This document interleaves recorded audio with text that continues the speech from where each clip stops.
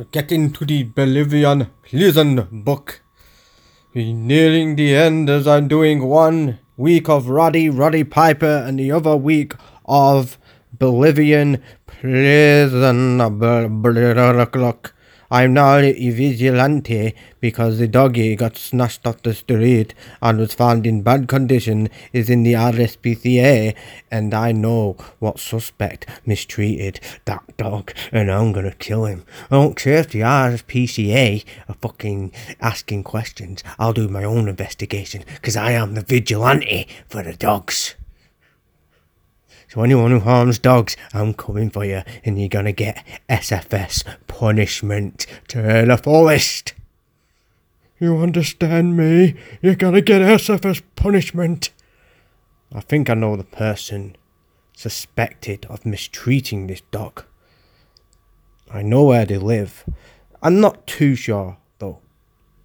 But I've seen the dog, and my mum drove past and seen a dog nearly run over. I don't know if that's the same dog, so I'll measure the picture, but I don't know why I'm saying this, but I'm SFS for dogs, so, but I think I've seen this dog around my neighbourhood a lot of times, and it's out of control, and I know a house that lets it out of control, and there are all fucking druggies in this fucking house. They all smoke the fucking crickety ready double R shit, the bass motherfuckers, you know, and they have the fucking, one of them that lives there is probably has his own show called The Pedophiles, where he gets out his big package and he got all his, he says, beware of the tunnel because the big package is coming for you, little ones. It's his version of The Pedophiles. Sure, it's not make it because of this tunnel. It says this guy who lives there and they smoke the Ready Rock crack shit. The guy who lives there has a pedophiles, it's not for something to laugh about. And once in the tunnel, someone graffitied, little ones, look out for the big package, cause Samida the big la is the big la. Yeah, Samida the big la has got the big package. And it's going to do the little kids damage. Sick fucking bastard. But they abuse animals. I'm not sure, but it's very, very suspicious because I think I've seen that dog and it's always out of control. Every time I walk past the house, the dog chases Hershey and tries to fight Hershey. And obviously, I'm not gonna harm a dog, but I'll tell him to get the fuck back. You do not fucking ever get with my dog. Do not ever get your little teeth on my fucking dog. Even though I love all dogs, I will not stand for the precious, the greatest dog ever to put the universe, Hershey. I will not stand for that. Anyway, because I will not stand for that, and I will crack down on whoever is responsible for that dog's misfortune. Because it's absolutely, it's just unforgiving. It really is. It's just unforgiving. And I mean, how can you mistreat a dog and just leave it there like that when it cannot look after itself, and you can see its ribs, and anyone who does that round my neighbourhood is going to get severely disciplined. And I do not rely on the RSPCA. They want information, or I'm going to get my own information, because SFS is coming to rescue all the dogs out there, whoever they are. It's nature time. He's trying to destroy all the wolves and all the bears, but they will fight back one day, and they will kill us from striving to control us all the time. Sorry, I think I've been using too much of Guzman's leftover stash. Anyway, let's get into some more insane stuff. The Bolivian audiobook is this week, and here we go. So fasten your seatbelt or get comfortable, get a cup of tea, and sit back and enjoy the book. Here we go. Samir was back in the yard almost immediately, all excited about something. He had obviously forgiven me. "Oh, Thomas, my brother, I need you to get us something good," he said, moving his hand closer to his face and flickering his list slightly towards his nose. I shook my head. "I can't. I hadn't touched cocaine since being set up, and I had no desire to. I was too scared." The Samir, the crazy bastard, said, "You can't! Oh, you don't want to, you motherfucker!" He placed his hand firmly on my shoulder. I said, "I can't!" I lied, not wanting him to give an opening. There was a way, but he didn't need to know that.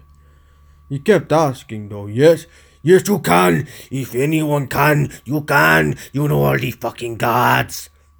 "I can't," I said. "You come on, you can. We'll have a party tonight. But party tonight, eh?"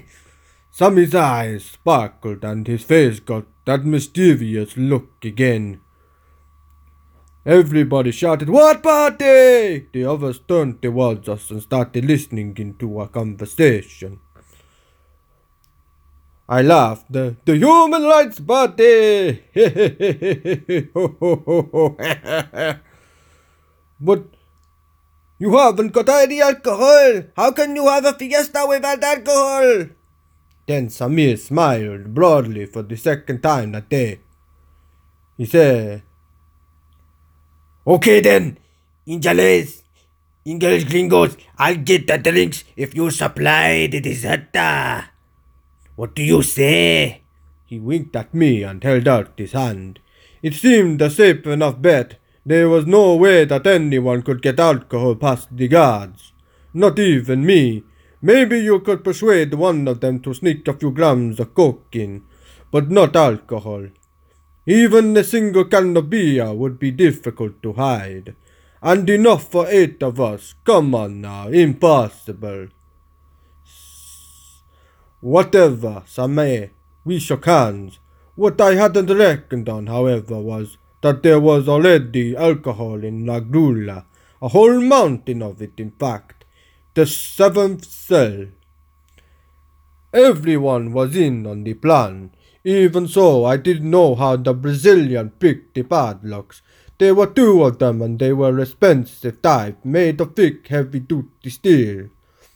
But he did. He was back in the yard inside of 60 seconds, about the same time it took him to hotwire the car.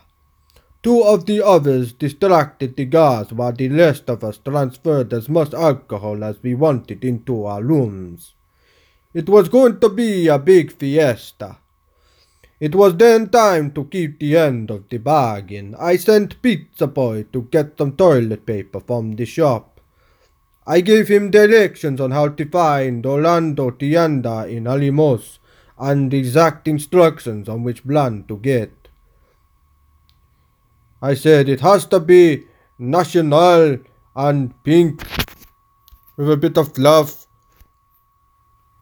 You know, I don't want any other color, you understand? I handed him 5 Bolivianos. He looked at me strangely, wondering why he had to go all that way when there were shops that were closer and cheaper. "And why do you want to buy National?" the guy said. "You could buy twice as many if you bought another brand." "My ass is precious, Mario.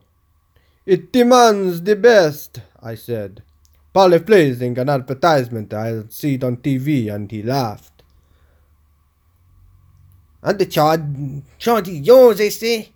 This time he understood perfectly. He went off to the Pinos to buy a twin pack of pink national toilet paper, which was my code with Orlando for 10 grams of cocaine. When Pizza Boy returned, he was acting strangely. He had the toilet rolls, but he didn't hand them to me straight away. Instead, he walked through the yard and into the cell block, clicking his fingers for me to follow him. I then found him leaning casually against the wall, throwing the toilet rolls up into the air and catching them, waiting for me. One of the rolls was bulging slightly, but I hoped that he hadn't noticed. Pizza Boy stopped his little game and held out the package, but when I went to take it, he snatched it back, holding it just out of my reach. I looked at him questioningly. He said, "Am I sure?" remaining straight-faced. I said, "You still got the change, haven't you?" He said, "Well, what about the rest?" "What do you mean? What rest?" "You don't have to lie to me, Thomas," he said, bending in the pocket in the middle to reveal a small cut where Orlando had inserted the bag of cocaine. I just said, "Just give me what's fair. Don't try to snip me out of cocaine." I had to give him another 10 bolivianos. That pizza boy was a fast learner. I had trained him too well. He was heading for promotion. He would definitely make sergeant one day, maybe even governor. And his wedding fund was coming along nicely too. It was one early, but the party, the fiesta, got underway immediately. We went into the common room and took it in turns to stand at the end of the corridor, keeping watch for the guards. It had been weeks since anyone had touched alcohol, so we were drunk very quickly.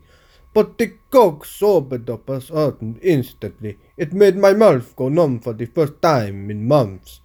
After such a long break from sniffing coke, it felt the same as it had the very first time I tried it. I felt euphoric. I even found myself talking to George Velasco and not hating him at all. And once we were high on cocaine, we could keep drinking as much as we liked. Gradually, the lookout became bored. When it was Chino's turn, he kept returning to check on how we were doing, staying longer and longer each time to join in on the conversation. Finally, the post was abandoned entirely when Samir refused to do his shift. That crazy motherfucker. Just as our party was getting into full swing, the delegation from the Bolivian Human Rights Assembly arrived. Chino, who was seated next to me with his back to the wall, was in the middle of telling a joke about the Presidenta's life. When the others looked up suddenly, we didn't need to turn around to know someone important was standing behind us. We could tell just by their expressions. Gino was clever. He pretended that his sudden pause was deliberate, and carried on telling his joke as if nothing had happened, slowly moving the bottle of rum under the table. Following his lead, I slipped a bag of cocaine into my undie panties. However, the others were stupid. They scrambled madly to hide all the beer cans. The human rights visit was only short. They inspected the bathroom area, tested the water, checked the conditions in the few of the cells, and looked inside the exercise yard.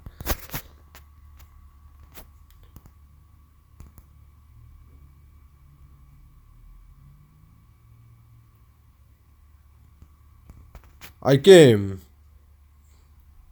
The head of the delegation then told the guards to leave the room while he interviewed us privately. He wrote down our responses on his notepad. He asked, "Did they give you enough food?" Looking over the cooker where we had put some rice on the boil, to make it look like we were preparing to eat. None of us seemed concerned that the water had evaporated and the rice was burning. We obviously weren't starving. We nodded our heads. Somebody asked, "And what did they say to the guys let you out?" "All time, all day, sometimes." Chapaco was sunburned. He was sunburned. Do you have any specific compliments? He asked, concluding his investigation. I said, none whatsoever. In fact, we are all really enjoying solitary confinement. He must have noticed something was going on. He was far too happy for prisoners who had spent several weeks locked in solitary confinement. He didn't say anything, but I wondered what he was going to write in his report. Whatever he wrote wouldn't have made any difference to us anyway. The president of the Bolivian Human Rights Assembly was later taken off a minibus by the policia in full view of the public, arrested and beaten. The front page of the newspaper showed him sitting in his hospital bed recovering. He knew the names of the policia who had beaten him, but the high-ranking officers who have ordered the beating were never charged. If he couldn't protect his own human rights, what chance was there of him protecting ours? After the human rights delegation left, the guards locked us back into our cells and left for the night. Each of us still had the private stash of alcohol, so we kept drinking. I still had the cocaine in my underwear. After a while, the others started coming down. Samir said, Thomas, can I have some more? What the fucking more, man? His cell was next to mine, so I split the remaining stuff into 2 bags and made what the Bolivians called a pista by tying a shoe to the end of the bed sheet and swinging it back and forth out of my observation hatch like a pendulum. Samir couldn't catch the end. We tried several times. I even stood on the pile of clothes to get my arm further out, but it still didn't reach. Or maybe Samir was too drunk. Then he mumbled something I didn't understand properly. What did you say? And I asked, what did you say? But he seemed to say the same thing again. He kept saying, just a moment, I come out and I'll get it. Just a moment, I'll come out and get it. Yeah, just a moment, I'll come out and get it. I leaned my head against the top of the hatch, trying to see what he was doing. Suddenly, there were 2 eyes in front of me, less than 2 inches from my face. I got the shock of my life and jumped back. Thinking it was the guards, my stomach sank. I was busted. I was holding a beer in one hand and the bag of cocaine in the other, with no time to hide either. However, it was not the guards. It was that motherfucking crazy bastard Samir. He had somehow broken out of himself. He said, Quick, Thomas! Quick, Thomas! And he kept saying, Give me the coke! I handed him the bag without thinking. I didn't even have time to ask him how he had escaped before he had sniffed some and was off, banging on doors, offering everyone cocaine, the crazy bastard. He's like, do you want a line? Do you want one? Do you want one? He kept coming back to my door, tipping some coke onto the skin between his thumb and index finger and holding his hand up to me Brazilian style. I said, no. What if the guards come on me? I'm the one who gave you the coke anyway. You're from me, so why would I want more? I've got my stash as it is. So why are you asking me that stupid question? Samir said, Fuck you, man. You do this my coke, man. This is my coke. You want some or not? You want some or not?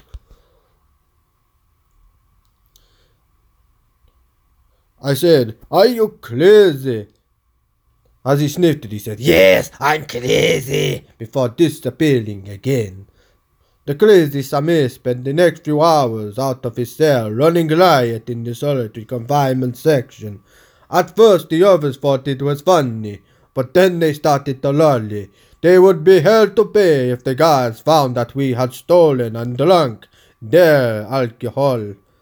Samir became worse. He yelled, he spilled beer everywhere. He banged on our doors to officers more cocaine. He threw pots and pans against the wall in the kitchen and smashed whatever he could find. Then he broke into the 7th cell again to steal more rum. We pleaded and pleaded with him to get back into his cell, but he wouldn't go. There was no way of telling Samir what to do when he was drunk. It just made him more determined to do the opposite. I hid the empty beer cans, pushed the remaining bag of cocaine through my tiny crack in the roof and pretended to be asleep like the others. No one could possibly have slept though, apart from all the cocaine we had taken. Everyone was worried about the guards. As soon as the sergeant opened the doors in the morning, we ran straight for the bathroom to dispose of the empty cans in the toilet block. There was a concrete slab you could lift up with a shaft underneath leading down to the sewage pipe. There was already a pile of cans at the bottom, and we disposed it after the human rights party. But the drain stank so much that there was little chance of anyone wanting to search there. Gino came to me and said, "What a night is here," sighing with relief. We had got away with it. Everyone looked at each other and smiled. Everyone, that is, except for one person. Chapaco asked, "Where's he? Where's he?" We all knew who he meant. We had been so worried about getting busted ourselves, we had forgotten about the crazy Samir. Chapaco said, "Quick, let's find him before policia do." We raced out and looked in the exercise yard and in all the shower stalls, but there was no sign of him. They even boosted Ramiro up to have a look on the bathroom roof, but he shook his head. Gino suggested, "Check under the benches." "We already did." I said, "Shit, he escaped. Let's clean ourselves and fix up these bacons. Drop some toilet paper all over the top of them." Once the guard found that Samir had escaped, they would do a full-scale search. The sergeant on duty didn't suspect anything at first. He was an old guy who talked about his family a lot, and he was always nice to us. He was also easy to trick. When Samir didn't answer his name at the listia, we shrugged our shoulders and then followed the sergeant to Samir's cell, pretending to be just as surprised as the guards was. None of us had bothered to check in Samir's cell because we had seen that the door had been padlocked from the outside when we got up and the sergeant had needed to unlock it. In fact, Samir hadn't escaped at all. The sergeant swung the door back and there he was, lying fast asleep like a lazy fucking bastard in his bed, fully clothed with his mouth wide open, cocaine on his mouth and nose. The room smelled of beer and vomit. It was only then that I saw how Samir had gotten out. The bottom corner of the metal door had been prized back and he had slid his way underneath through the small gap. He must have given up on the idea of escaping, then crawled back in there before the morning. I nudged Gino behind the sergeant's back and pointed to the door. But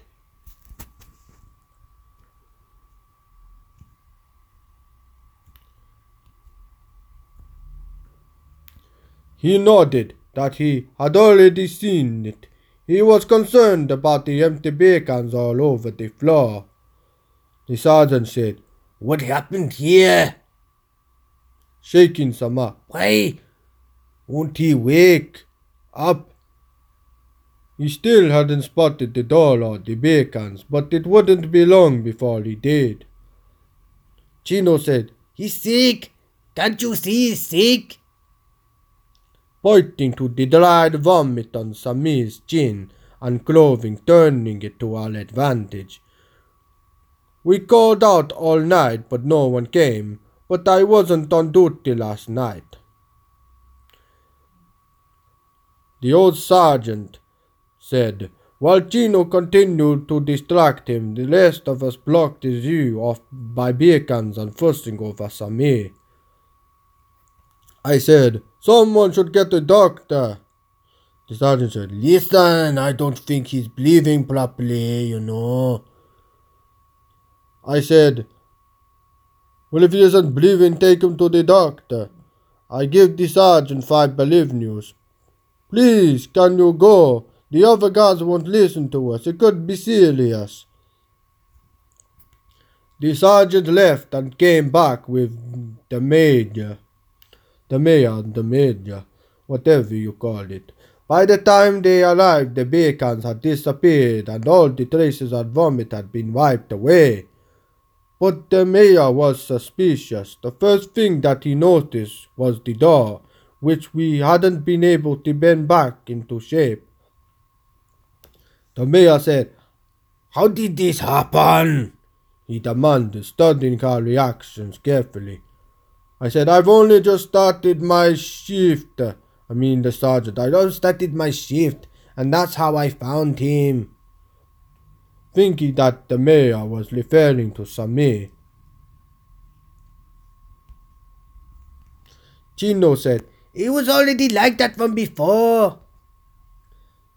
The mayor was no fool, so there was no point in pretending that we hadn't seen the door. He then moved forward to check Samir. The first thing he did was to touch Samir's shirt, which was wet where we had wiped it. Then he smelled his breath. The mayor paused for a moment, considering what to do. He said, "This prisoner is sick," he announced, standing up to his full height. "Call for a doctor." "I already have, Mayor," said the sergeant. "Well then, what are all these prisoners doing in here? Get them out of my sight." When the sergeant had his back turned, the mayor pointed to Chino and Chapaco and said, You fix this of a problem here." He meant the door. Samir had got away with it. Luckily, that mayor was one of the men he stole cars for. The next time, however, Samir wasn't so lucky. Samir was sick all morning, but by the afternoon he was well enough to make it out into the exercise yard. As before, we were sitting together on the benches against the wall, although this time feeling tired and very hungover rather than happy.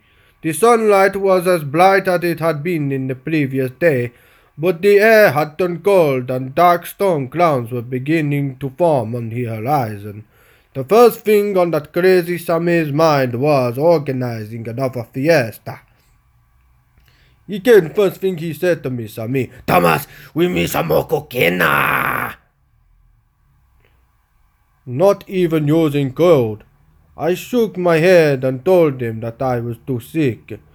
They could get someone else to do it.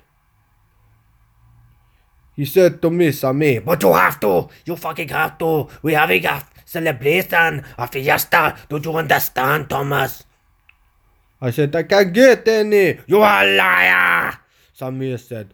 "Thomas, and I know there's some left. Anyway, you got no choice," he said over his shoulder as he walked back into his cell.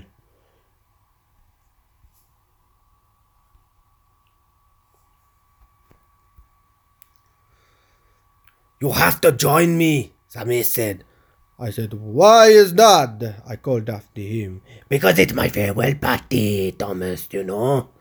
As the guards were locking us back in our cells, there was a distant rumbling of thunder from the direction of the mountains, and I heard the first drop of rain falling on the metal roof.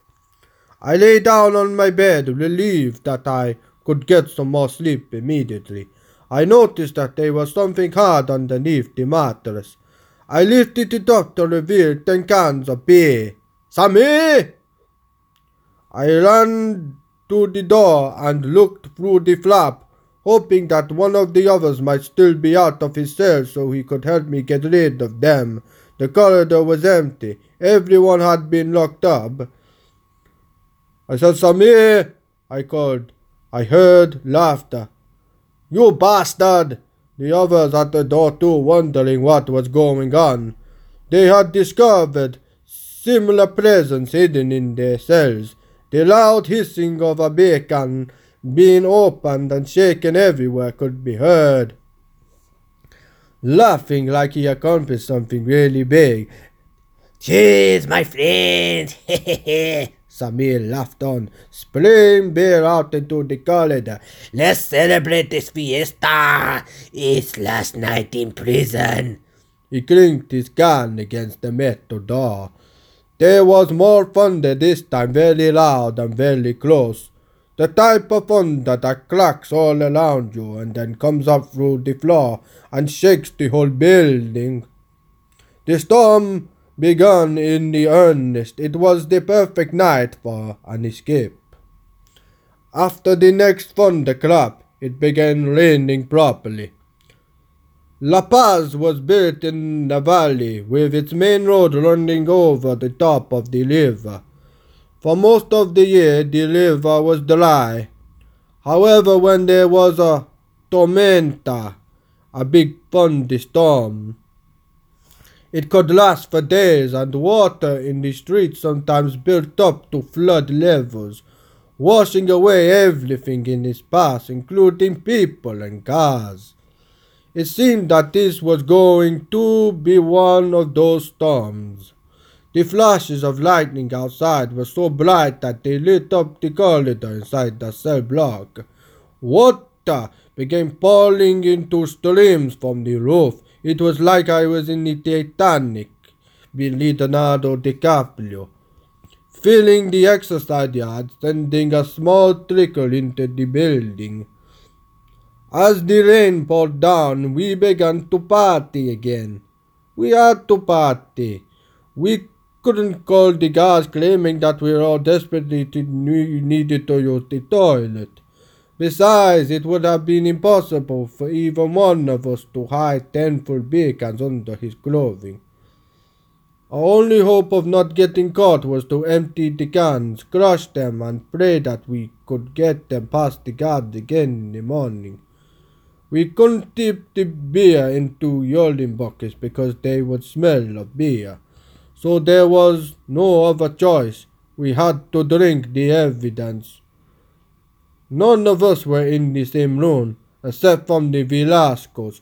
We had a series of individual parties going on, with each person standing at his door, drinking on his own, and yelling into the darkness in order to be heard above the howling wind and the sound of rain pounding on the metal roof.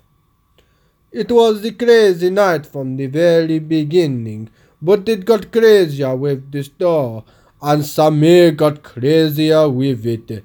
Samir was like a caged animal, strong and proud and full of energy. He didn't really understand things. He didn't know why he was locked up, or what he had to do to get out of it, or even where he would go if he did. But he wouldn't sit still and wait for them to open the cage. He wanted to get away from the thunder. Every time it cracked around us, he went into long periods of silence, pacing up and down, pacing up and down. These were followed by fits of screaming and yelling. When he kicked and punched at the door. As the night wore on, Samir became louder and louder. It wasn't long before he was drunk and yelling abuse through his window. As he became noisier, the rest of us quietened down, worried that the guards would hear something. They hadn't come for their midnight patrol yet. Then Samir screamed, Thomas, I need some cocaine! Ah! I pretended not to hear him because he knew I was listening. Throw it to me, or I'm coming to get it from you, Samir said. The major should have made Samir change cells that morning. His cell door had already been bent back once, so it's even easier for him to get out the second time. In a few seconds flat, he was pounding at my door, pounding on it really hard. I said, I haven't got any cocaine, I told him. Go back to your cell, they'll kill you. The guards were due any minute. If they found Samir out of his cell, we would all be busted for sure.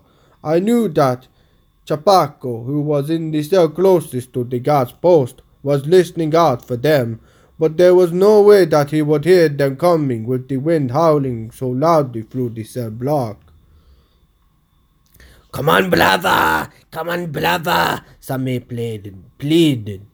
Look, I said to Samir, I brought you. I got none, but Samir said, I brought you more beers. We'll swap. Just a little bit, come on. I said, I don't want any more beer, I said, grabbing hold of my window flap in case he tried to force them on me. I didn't give him any cocaine either because it would have made him worse. Samir didn't give up. There was absolutely nothing I could do to make him go back to his cell. He was drunk and would have stayed there all night arguing with me, so eventually I closed the door flap and laid back down on my bed, hoping that if I ignored him he would go away. He didn't go away though. He stood at my door yelling at me to give him the cocaine. It was hard to know whether to stay quiet or try to reason with him, because the longer I didn't answer him, the more violent Samir became. He began smashing my door with his fists again and again, chanting like the top of his voice, Cocaine, cocaine, yo quiero cocaine. Then suddenly his tantrum stopped. I sat up in bed and listened intently. All I could hear was the sound of the storm raging outside. There was also a leak somewhere in the roof that was dripping water onto the floor. I hoped that Samir had gone away, but I doubted it. That motherfucker was up to something. I went to my door to have the look. The corridor was empty, but I knew Samir. He didn't give up like that. Suddenly I heard scraping sound and looked down. Samir's fingers were poking under the door, trying to get a grip around it. I said, what are you doing? Samir said, you're my brother Thomas. Thomas, you're coming with me. His voice straining as he tried to bend the door back. I said, no, it's too dangerous. I struggled to slide his fingers off, but they were locked on. Quick, Samir! The guards are coming. But that didn't work. Samir yelled, I don't care about the guards. We're leaving here for good. Finally, I managed to unhook his fingers, but then they reappeared further along the door. I prized them off again and then blocked the gap with my feet. That did not stop Samir. However, because I could only cover the part of it, we struggled like that for a few minutes, me pushing his fingers off, then him sneaking his fingers under again. It would have been comical if it wasn't so serious. Two grown men on either side of a locked door finger-listening through the gap underneath. But the guards could come at any moment, you see.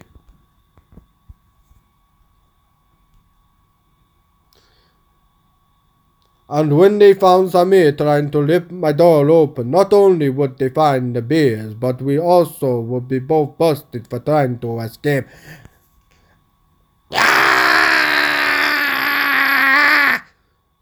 Samir cried out.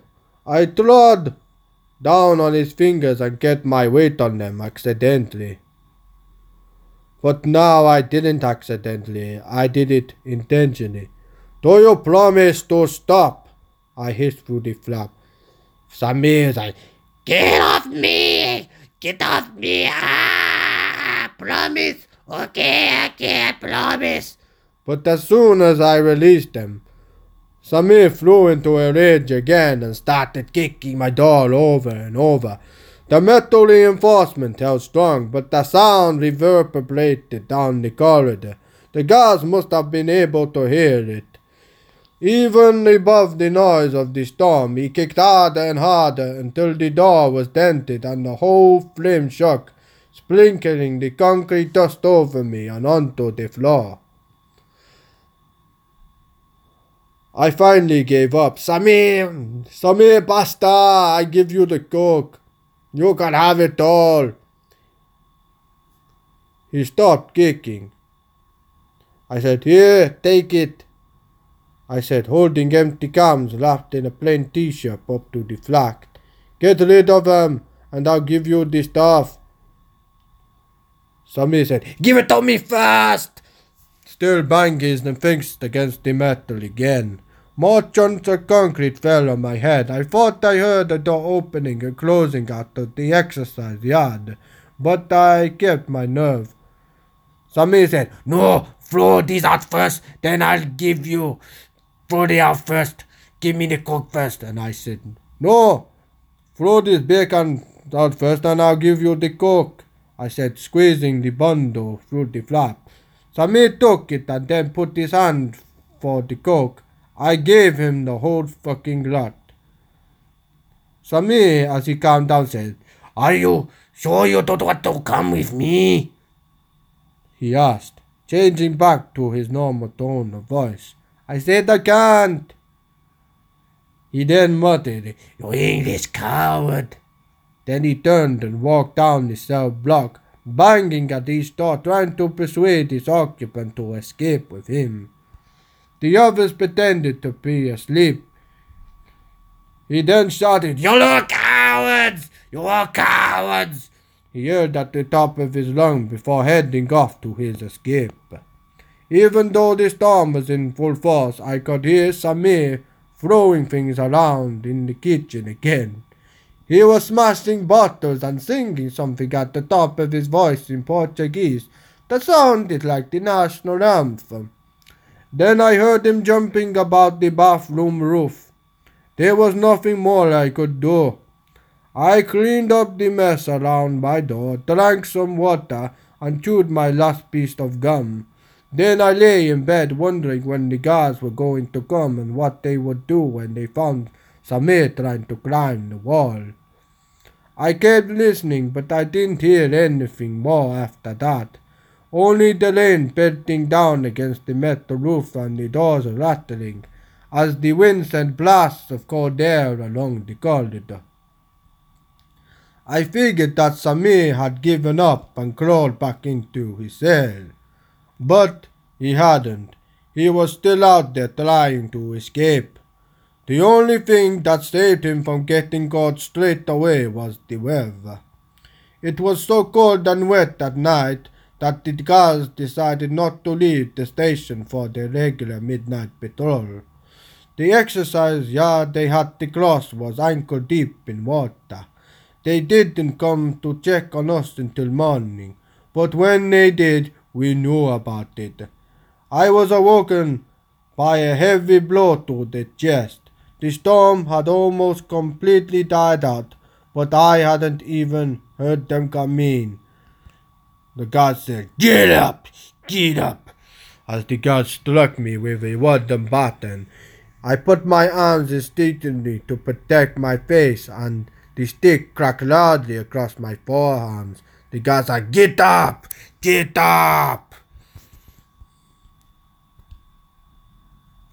Against the wall, right now!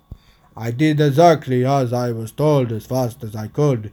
These were two guards, and one of them sounded familiar, but I hadn't had time to look at their faces. The guy said, face the wall!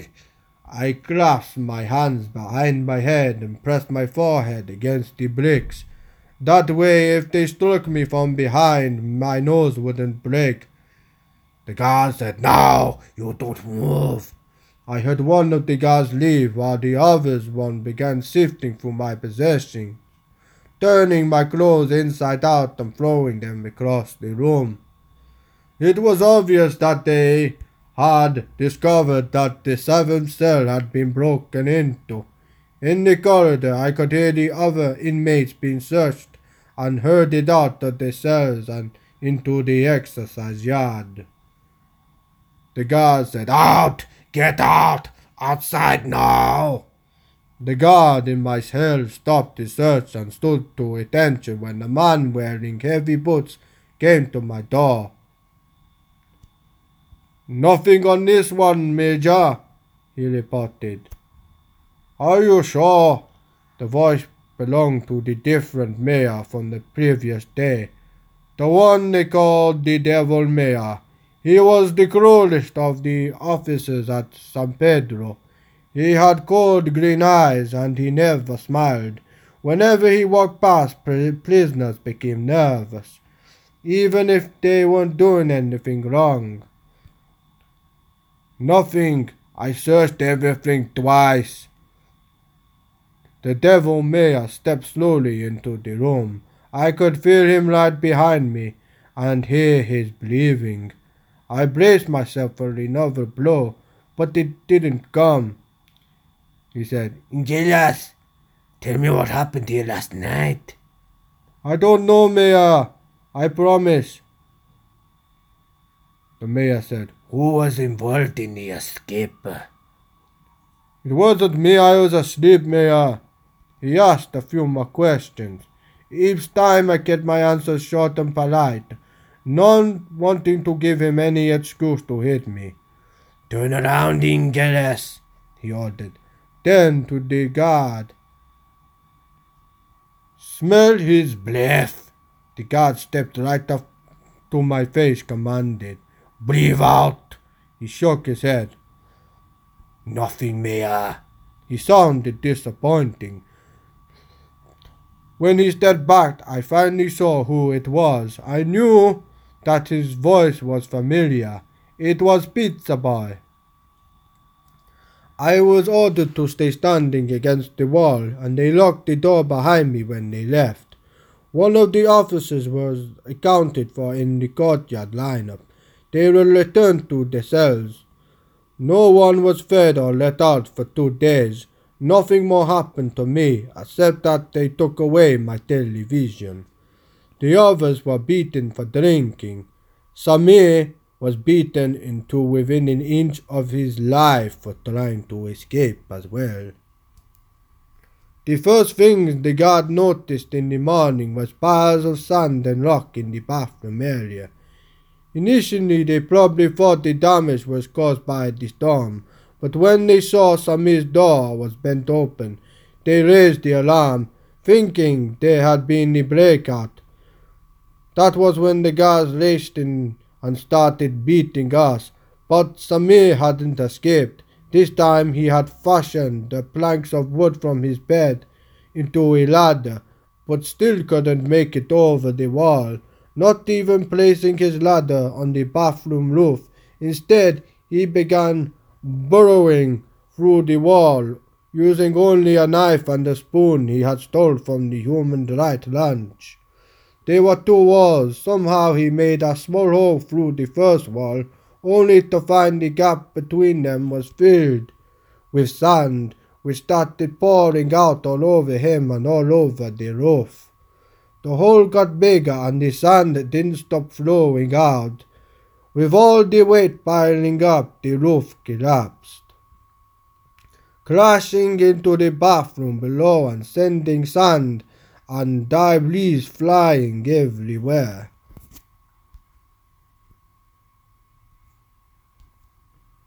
This is it.